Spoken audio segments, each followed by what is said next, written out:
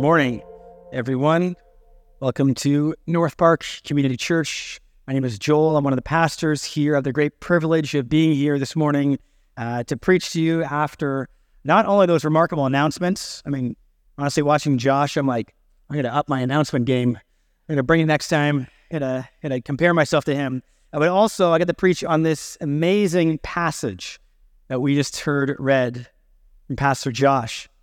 And before I say anything about that text, though, this remarkable passage, I want to ask a question concerning the songs and really the last song that we just sang. I think a lot of times when it comes to worship, when we gather together to praise God together, I'm not always sure, at least for myself, I don't always think through the magnitude of what I am saying. And so let's think about that last song that we just sang. The chorus of the song says this: there is no one else for me, none but Jesus. And what that means, what we are actually singing, is that Jesus is all that we need. That there's no one else, that there's nothing else. No person, no success, no pleasure, no action that we need to perform. We have all that we need in Jesus Christ.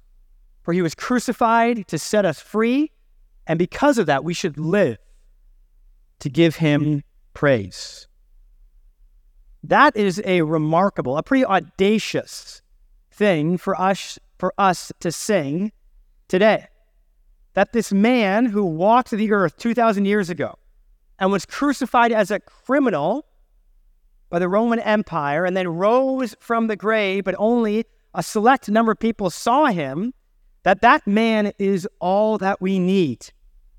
And because of him, our lives should be given to him, should actually revolve around praising him. Do we actually think that is true? Do we honestly believe that? Do we honestly believe that there is no one else for you, for me, or for anyone else in this room or online or all over the world? What we all need is Jesus and Jesus alone, and that he's been given to us so that our lives should be about him. Of course, there are some of you listening right now in the room, online, who would openly say, no, I do not believe that is true. You are someone who perhaps is curious about Jesus, but you would not affirm what we just said.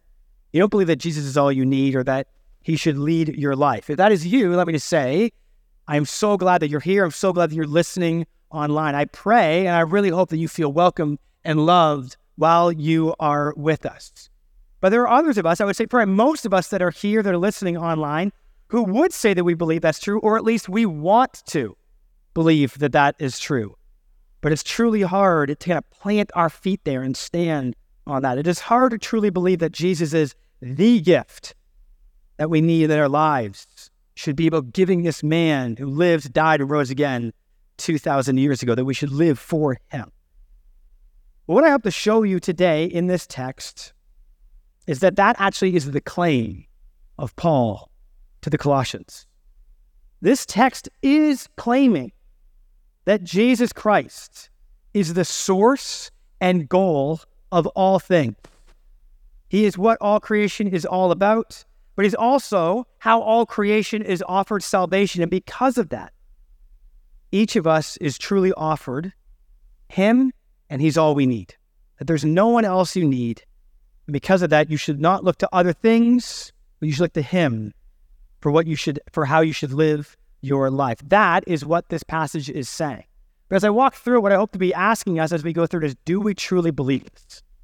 Do we honestly place our faith, and are we resting in Christ? And I hope to encourage you that yes, we should, and yes, we can, because that's how remarkable he is. But to do that, I need to pray, I need to ask for God's help. So pray with me, and then let's dive into the text. Father, we thank you, Lord, for your word. And I pray right now, you would mercifully, the power of your Holy Spirit, would enable me to proclaim your word clearly and boldly. May your Spirit use my words and open up the hearts of my brothers and sisters in this room, Lord, to know and to see Jesus. May we all rest so secure in him and know how glorious and remarkable he is. Use this sermon, use this service for your glory so that we might know you and so that we might also love others because of the way you have loved us. In Jesus' name we pray. Amen. Okay, so as we dive in here, I think it's important to do a little bit of a recap on where we have been in the letter to the Colossians so far. We're not that far into it. We're only 14 verses in, but let's go over what we talked about last week. So last week, Pastor Trish took us through verses 1 through 14 of chapter 1, and Trish showed us that within this introduction to the Colossians, there is a lot more going on than we probably usually recognize when we just read through Colossians. So at first, we're introduced to the author of this letter. It's a man named Paul, one of the most significant people in all of history, but he introduces himself as one chosen by God to be an apostle of Christ Jesus, meaning he sees himself as chosen by God to be sent into the world for the sake of bearing witness not to himself, but to Christ, to Jesus as the Christ, as the hope of the world. That was Paul's vocation. That's how he understood himself, and he is the author of this letter. But we're not just introduced to Paul, we're also introduced to the audience of this letter, which is the Colossian church. And Church pointed out for us, one of the interesting things about the Colossians is that they are a church that Paul actually did not start, and he never had been there, okay? That's a pretty fascinating thing to know, because when you look at the Colossian church, that means they are unique in terms of the letters in the Bible. Paul wrote 13 letters. Almost all of them he had either started to where the location that he went to, or he had been there. The only other letter where he had not been was Rome. So when he wrote the letters to the Romans, he had not been there before either, and Colossians is like that. This church was started actually by one of Paul's co-laborers, Epaphras. Epaphras had gone to Colossae and proclaimed the good news of Jesus Christ and the hope that he offers. Really, Epaphras had proclaimed the same gospel that Paul was proclaiming all over the world, of the hope that Jesus offers to us, of forgiveness of sins. And that hope had planted down deep inside the Colossians' hearts. And so they had started having this faith in Jesus and loving one another. And Paul was so overwhelmed by this that he had been praying for the Colossians, praying that they would know God's will more and more, that they would love others more and more, and they would produce all kinds of fruit in them to the glory of God, who would transfer them out of the kingdom of darkness and into the kingdom of God's beloved Son. That, in short, is what we saw in the first 14 verses last week. But what that means is that in the first 14 verses, we don't actually know the why to the letter. We know who Paul is. We know who this Colossian church is. We know that they actually don't know one another personally, but we don't actually know the why. And the why is important because Paul had not been there. Why, of all the different churches that were started, not by Paul, did he write one to the Colossian church? What is the unique circumstance going on there that caused Paul to write this letter?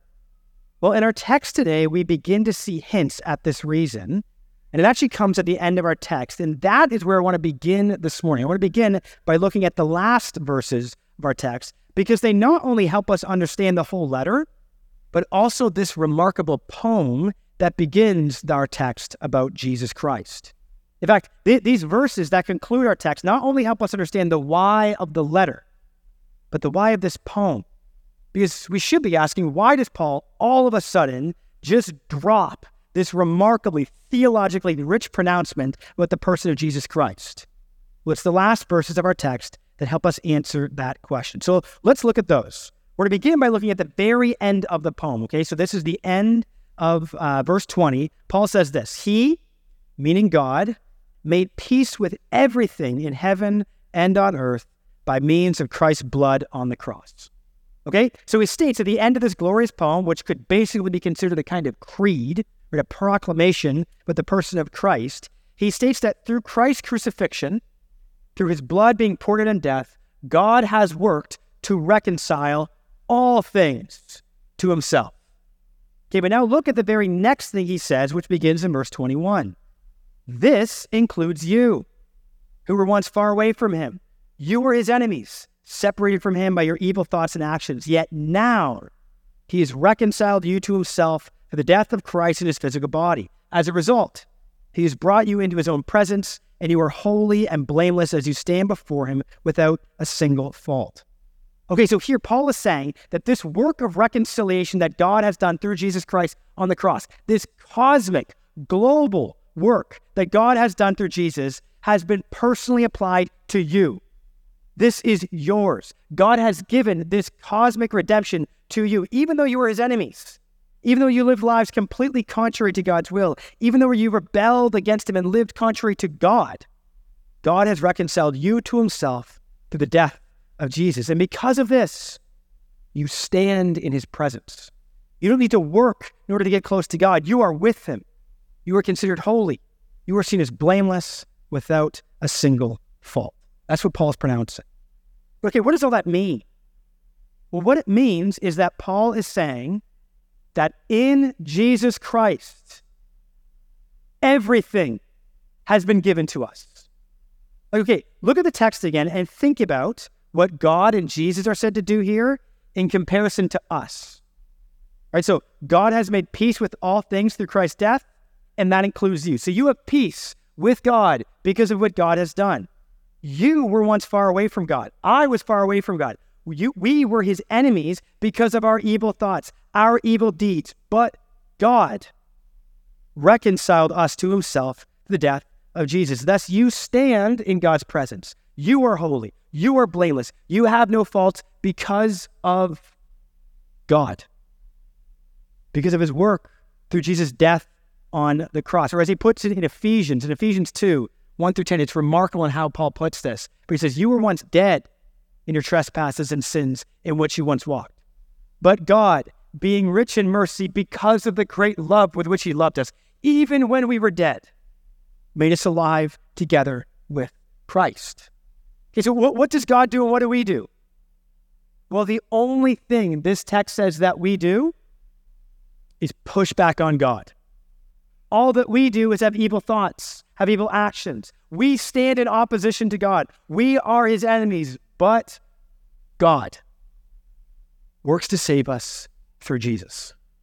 He reconciles us to himself. He makes us holy. He makes us blameless. He makes us faultless because of Jesus.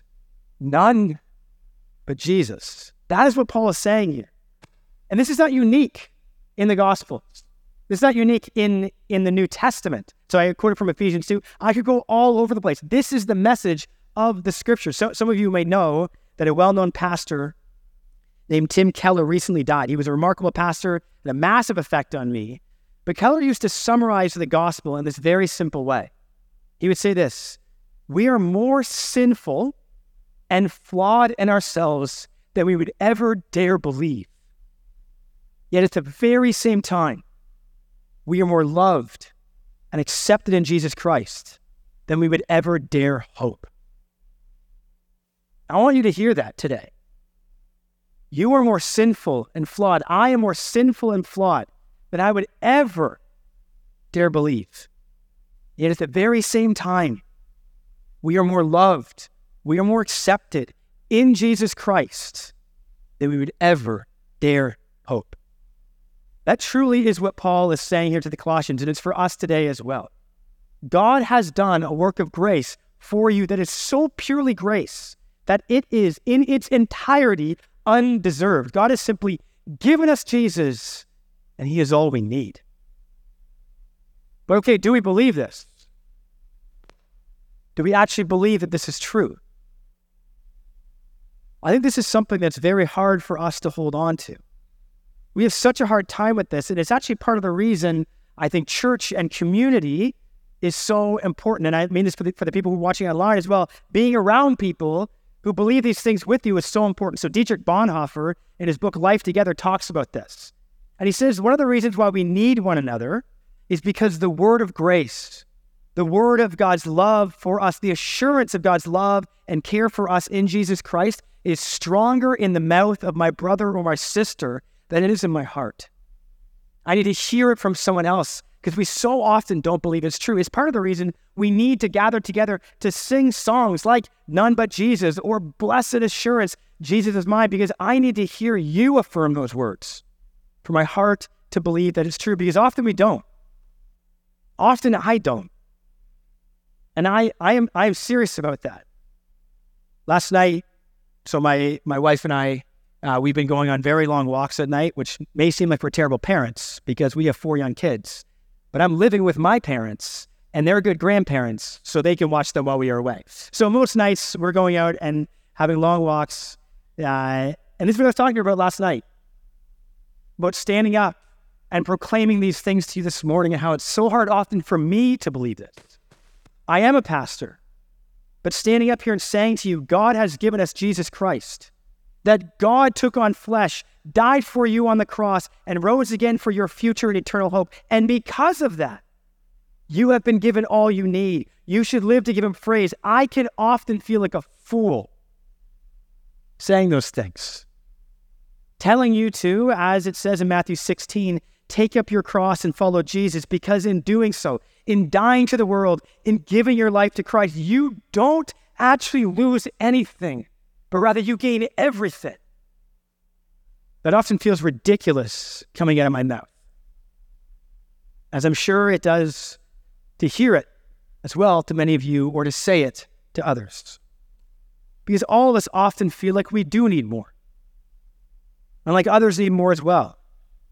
We often feel like we need success, like we need comfort, like we need pleasure, like we need sex, like we need a spouse, we need children. We need more. But guys, the message of the Bible is that while those things are good, there's nothing wrong with those things. What we truly need is Jesus, and he's been given to you. Okay, here's the thing. Because we have a hard time believing this, what often ends up happening is that we do look to things outside of Jesus for other factors in order to feel assured of God's love for us. Because we struggle to feel assured in Christ, we try to find other things that make us feel as if God loves us. And almost always, whenever we do this, it's the things that our culture assumes are blessings from God. And so we start looking to our success, to look to how comfortable God has made our lives, or if he's given us the things like a spouse or children, or we look to our abilities to please God according to ways that we think would make him happy. So we look at how disciplined we are, and how religious we are, and how good our Bible reading is, or how we treat other people. And these things become the things that give us assurance, which means not only does something else dictate how we live, it's not Jesus, it's these other things, but it also means that some of you in this room actually feel very assured because of these other factors. You think you're fine because of your success, because of your comfort, because of how disciplined you are, while others of you feel like garbage. Because you feel like you never measure up. You can never do enough. And you look at yourself and say, I could never earn this. I'm not good enough. But this is because we're looking outside of Jesus. It's because we're trying to make ourselves worthy of his love. But the gospel says that there is no one in this room who deserves Jesus' love and his salvation. We are all, and this definitely includes me, we are all unworthy. No one deserves this grace, but there is also no one. There is no one in this room. And please, if you feel as if you do not deserve this, I am speaking to you. There is no one in this room that God does not see as worth so much that he refused his son. We are all unworthy of his love, but we are worth so much to God that his love has been poured out for us through Jesus. That's for all of us. Do we believe that? Do we believe that that is true? That can be so hard for us to truly affirm, and it has been since the beginning. Because that seems to be the exact problem the Colossians were going through as well. They were a church that was in danger of drifting away from the assurance given to us in Christ because they were looking to other things. See, look at the way that our text finishes in verse 23 here. So Paul, after explaining all the remarkable things that God has done for us through Jesus, he says this, but you must continue to believe this truth. The truth of what God has done for you in Jesus Christ. Yes, you must continue to believe that truth and stand firmly in it. Don't drift away from the assurance you received when you heard the good news. The good news has been preached all over the world, and I, Paul, have been appointed as God's servant. Do you see what he's saying here? He's saying, listen, what we need has been given to us in Jesus. So don't go looking for other means of being right with God outside of Jesus. Don't go living in ways that are contrary to Jesus or that are in addition to the grace offered to us in Jesus. You see, it actually seems in the area where the Colossians lived, there was a group of teachers who were advocating for ways of living that were either opposed to or in addition to Jesus. And we'll get way more into this as we go throughout the letter. But let me just read a couple places where this seems to come up. Paul says, so don't let anyone capture with empty philosophies and high-sounding nonsense that come from human thinking and from the spiritual powers of this world, rather than from Christ. Or later he says, so don't let anyone condemn you for what you eat or drink, for not celebrating certain holy days or new moon ceremonies or Sabbaths, for these rules are only shadows of the reality yet to come, and Christ himself is that reality. Now we'll dive way more into that. But this church that Paul had heard about from Ephesus was in danger of drifting away from Jesus because others were saying to them, yeah, Jesus is good, but he's not all you need. He's not the only thing you need. You can't rely on him that much. It's not none but Jesus. As I've been trying to explain, I think it's easy for that to sound right to us as well. Because it does sound kind of crazy, right? To stand up here and say, there's no one else for you but Jesus. That's all that you need. That you don't need to fulfill your dreams. You just need Jesus Christ and he's been offered to you. That you don't need to find success. You just need Jesus and he's been given to you. That you don't need the comforts of life. You only need Jesus. That we all can truly take up our cross and follow him because through him we've been given everything we need. That sounds crazy. It sounds foolish. And yet it's Paul's claim. It's the claim of the scriptures, the claim of the New Testament. It's why Paul wrote this letter, but it's also why he began our text with this remarkable poem about Jesus. Because the only way we can make these claims is if we truly grasp how remarkable he is. If we truly see the sufficiency and the supremacy of our Lord and Savior. And that's why Paul all of a sudden just drops this on the Colossian church, because he's saying, this is who we're talking about. And if you get him, why would you ever look outside of him? So now I want to return to that poem and I want to walk through it so we get a vision of who Jesus is. Okay, so it begins in verse 15 with Paul saying this, Christ is the visible image of the invisible God. And let's just stop there for a moment to see what he is saying there. Paul is saying that Jesus Christ is the image of the invisible God, which perhaps to us just sounds as if he's saying that Jesus is a human like the rest of us, since humanity, male and female, as it says in Genesis 1, is created in the image of God or according to his likeness. But there actually is a subtle difference here between what Paul is saying and what is said in Genesis 1. And I'm not just making this up. This is something that theologians have thought for about 2,000 years. Because in Genesis 1, it actually does not say that humans are the image of God, but rather that we are created according to the image of God or in the image of God. In other words, we are created after the pattern of the one who is the true image of God. We are like a reflection based on the true and perfect model of God. Humans were actually created to be like or to reflect the true image of God. And here we are seeing who that is. It's Jesus Christ. Paul is thus proclaiming the beginning of this poem that Jesus Christ is the one that all humanity was always meant to be like. He is actually the goal of all of human history. He is the reality that we were created to reflect. He is the image, the true image of the invisible God. But more than that, look what it says next.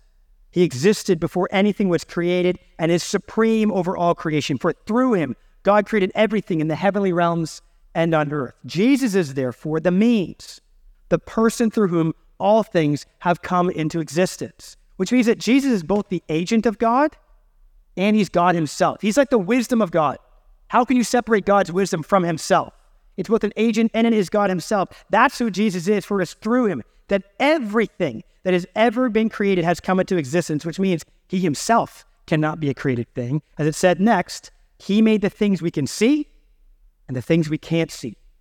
And just in case you thought you could come up with something that could exist apart from him, Paul keeps going and says, such as thrones, such as kingdoms and rulers and authorities in the unseen world. Everything was created through him, and this is so important, and for him. It is not just that God is the source of all things. It is not just that Jesus is what everything flows out of. Everything is to turn back and come to him.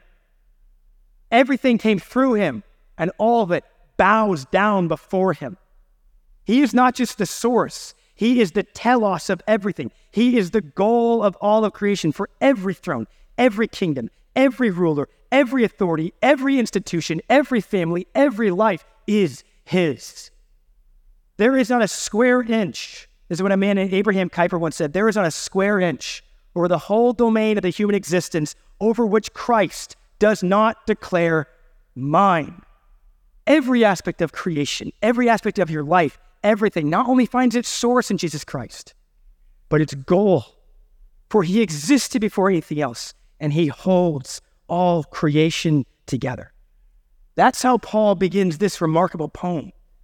He begins by declaring that Jesus Christ, who walked the earth, was born to a woman 2,000 years ago, was executed at the hands of his own people and the Roman Empire, was not just an important person or even a God, but that he is the God. He is Yahweh himself. He is the same God who parted the Red Sea. He is the same God who filled the temple. He is the goal of our lives, the source of all creation. He is the telos of all things and the sustainer of all that we see. He therefore must be the one that our lives should revolve around. If that's who he is, why would we ever look elsewhere for how we should live? He should be the one we should live to praise.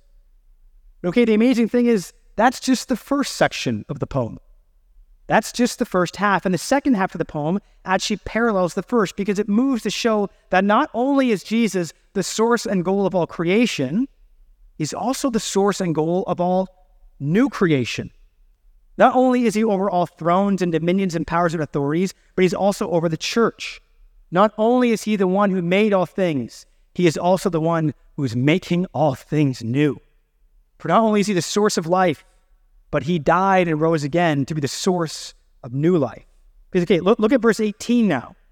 It says, Christ is also the head of the church, which is his body. Who is not only the image of God, he's also the head of the church. And he is the beginning, supreme over all who rise from the dead. And there you can see the direct parallelism between the two halves of the hymn. Whereas in verse 15, he is said to be supreme over all creation. Here, he is supreme over all who rise from the dead. Meaning, as I just said, he's over creation and he's over new creation.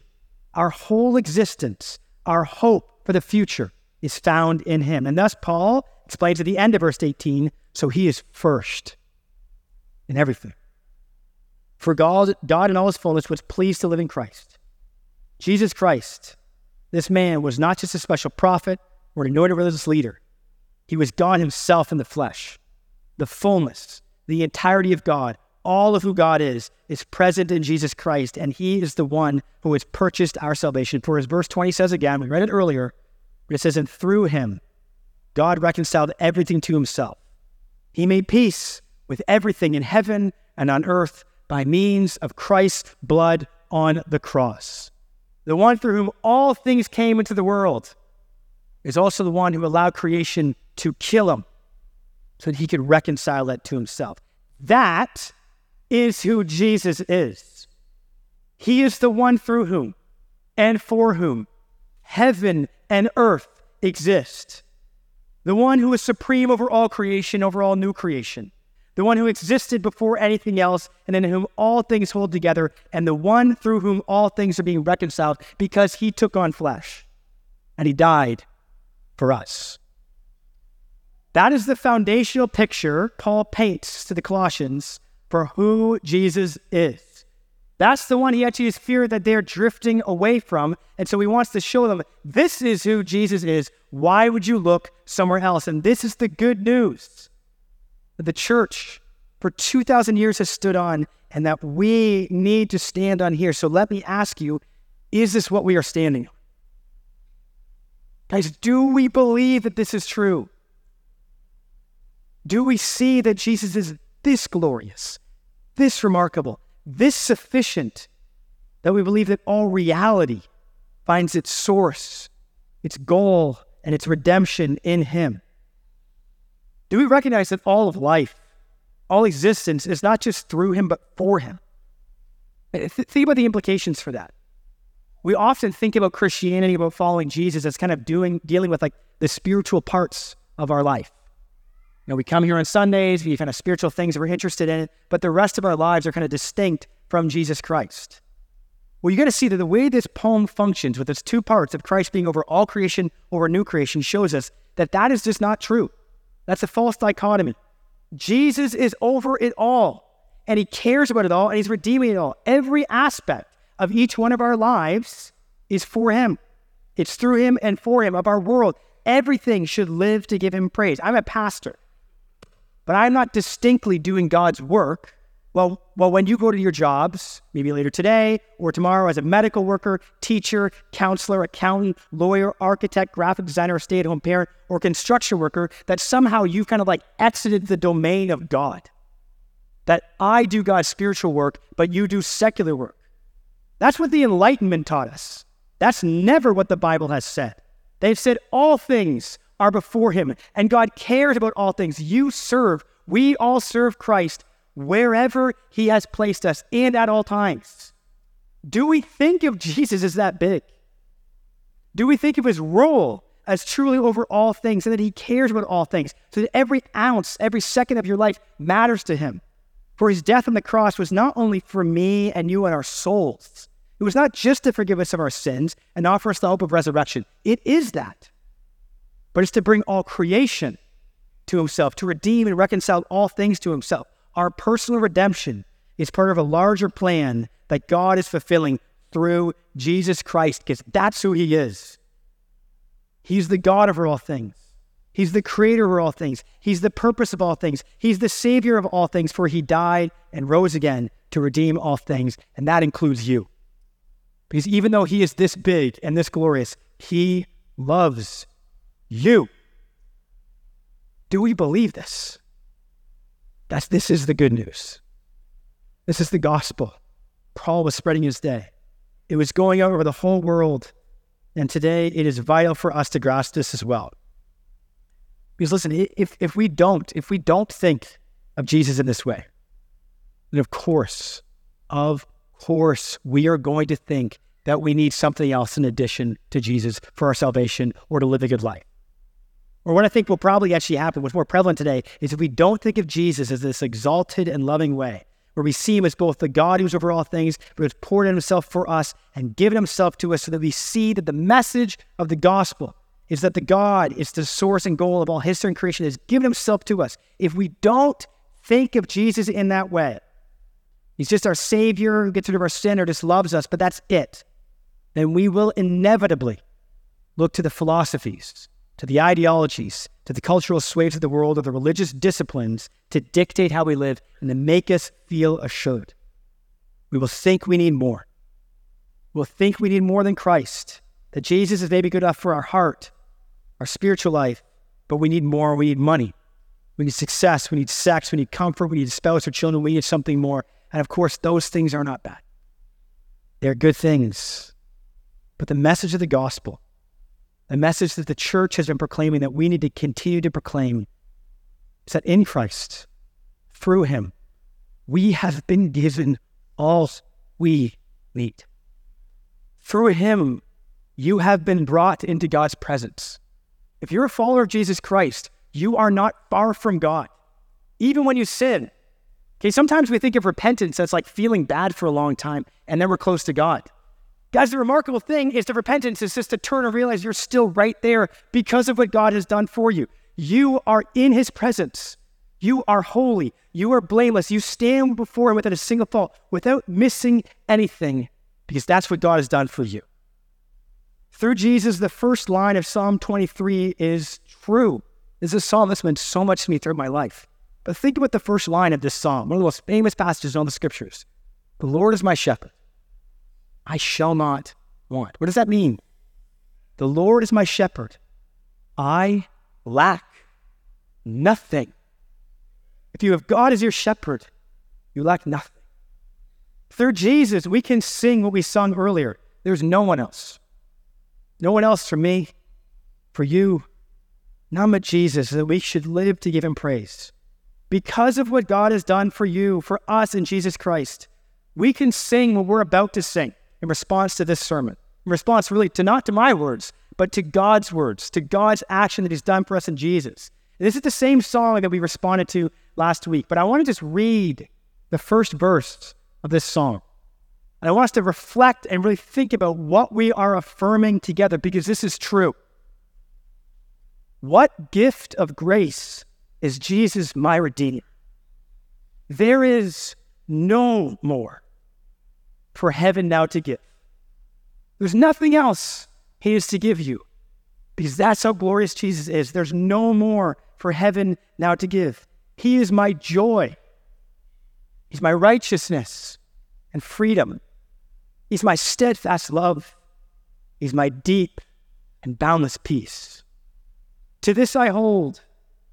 My hope is only Jesus, for my life is wholly bound to his. Now think about this next line. Oh, how strange and divine.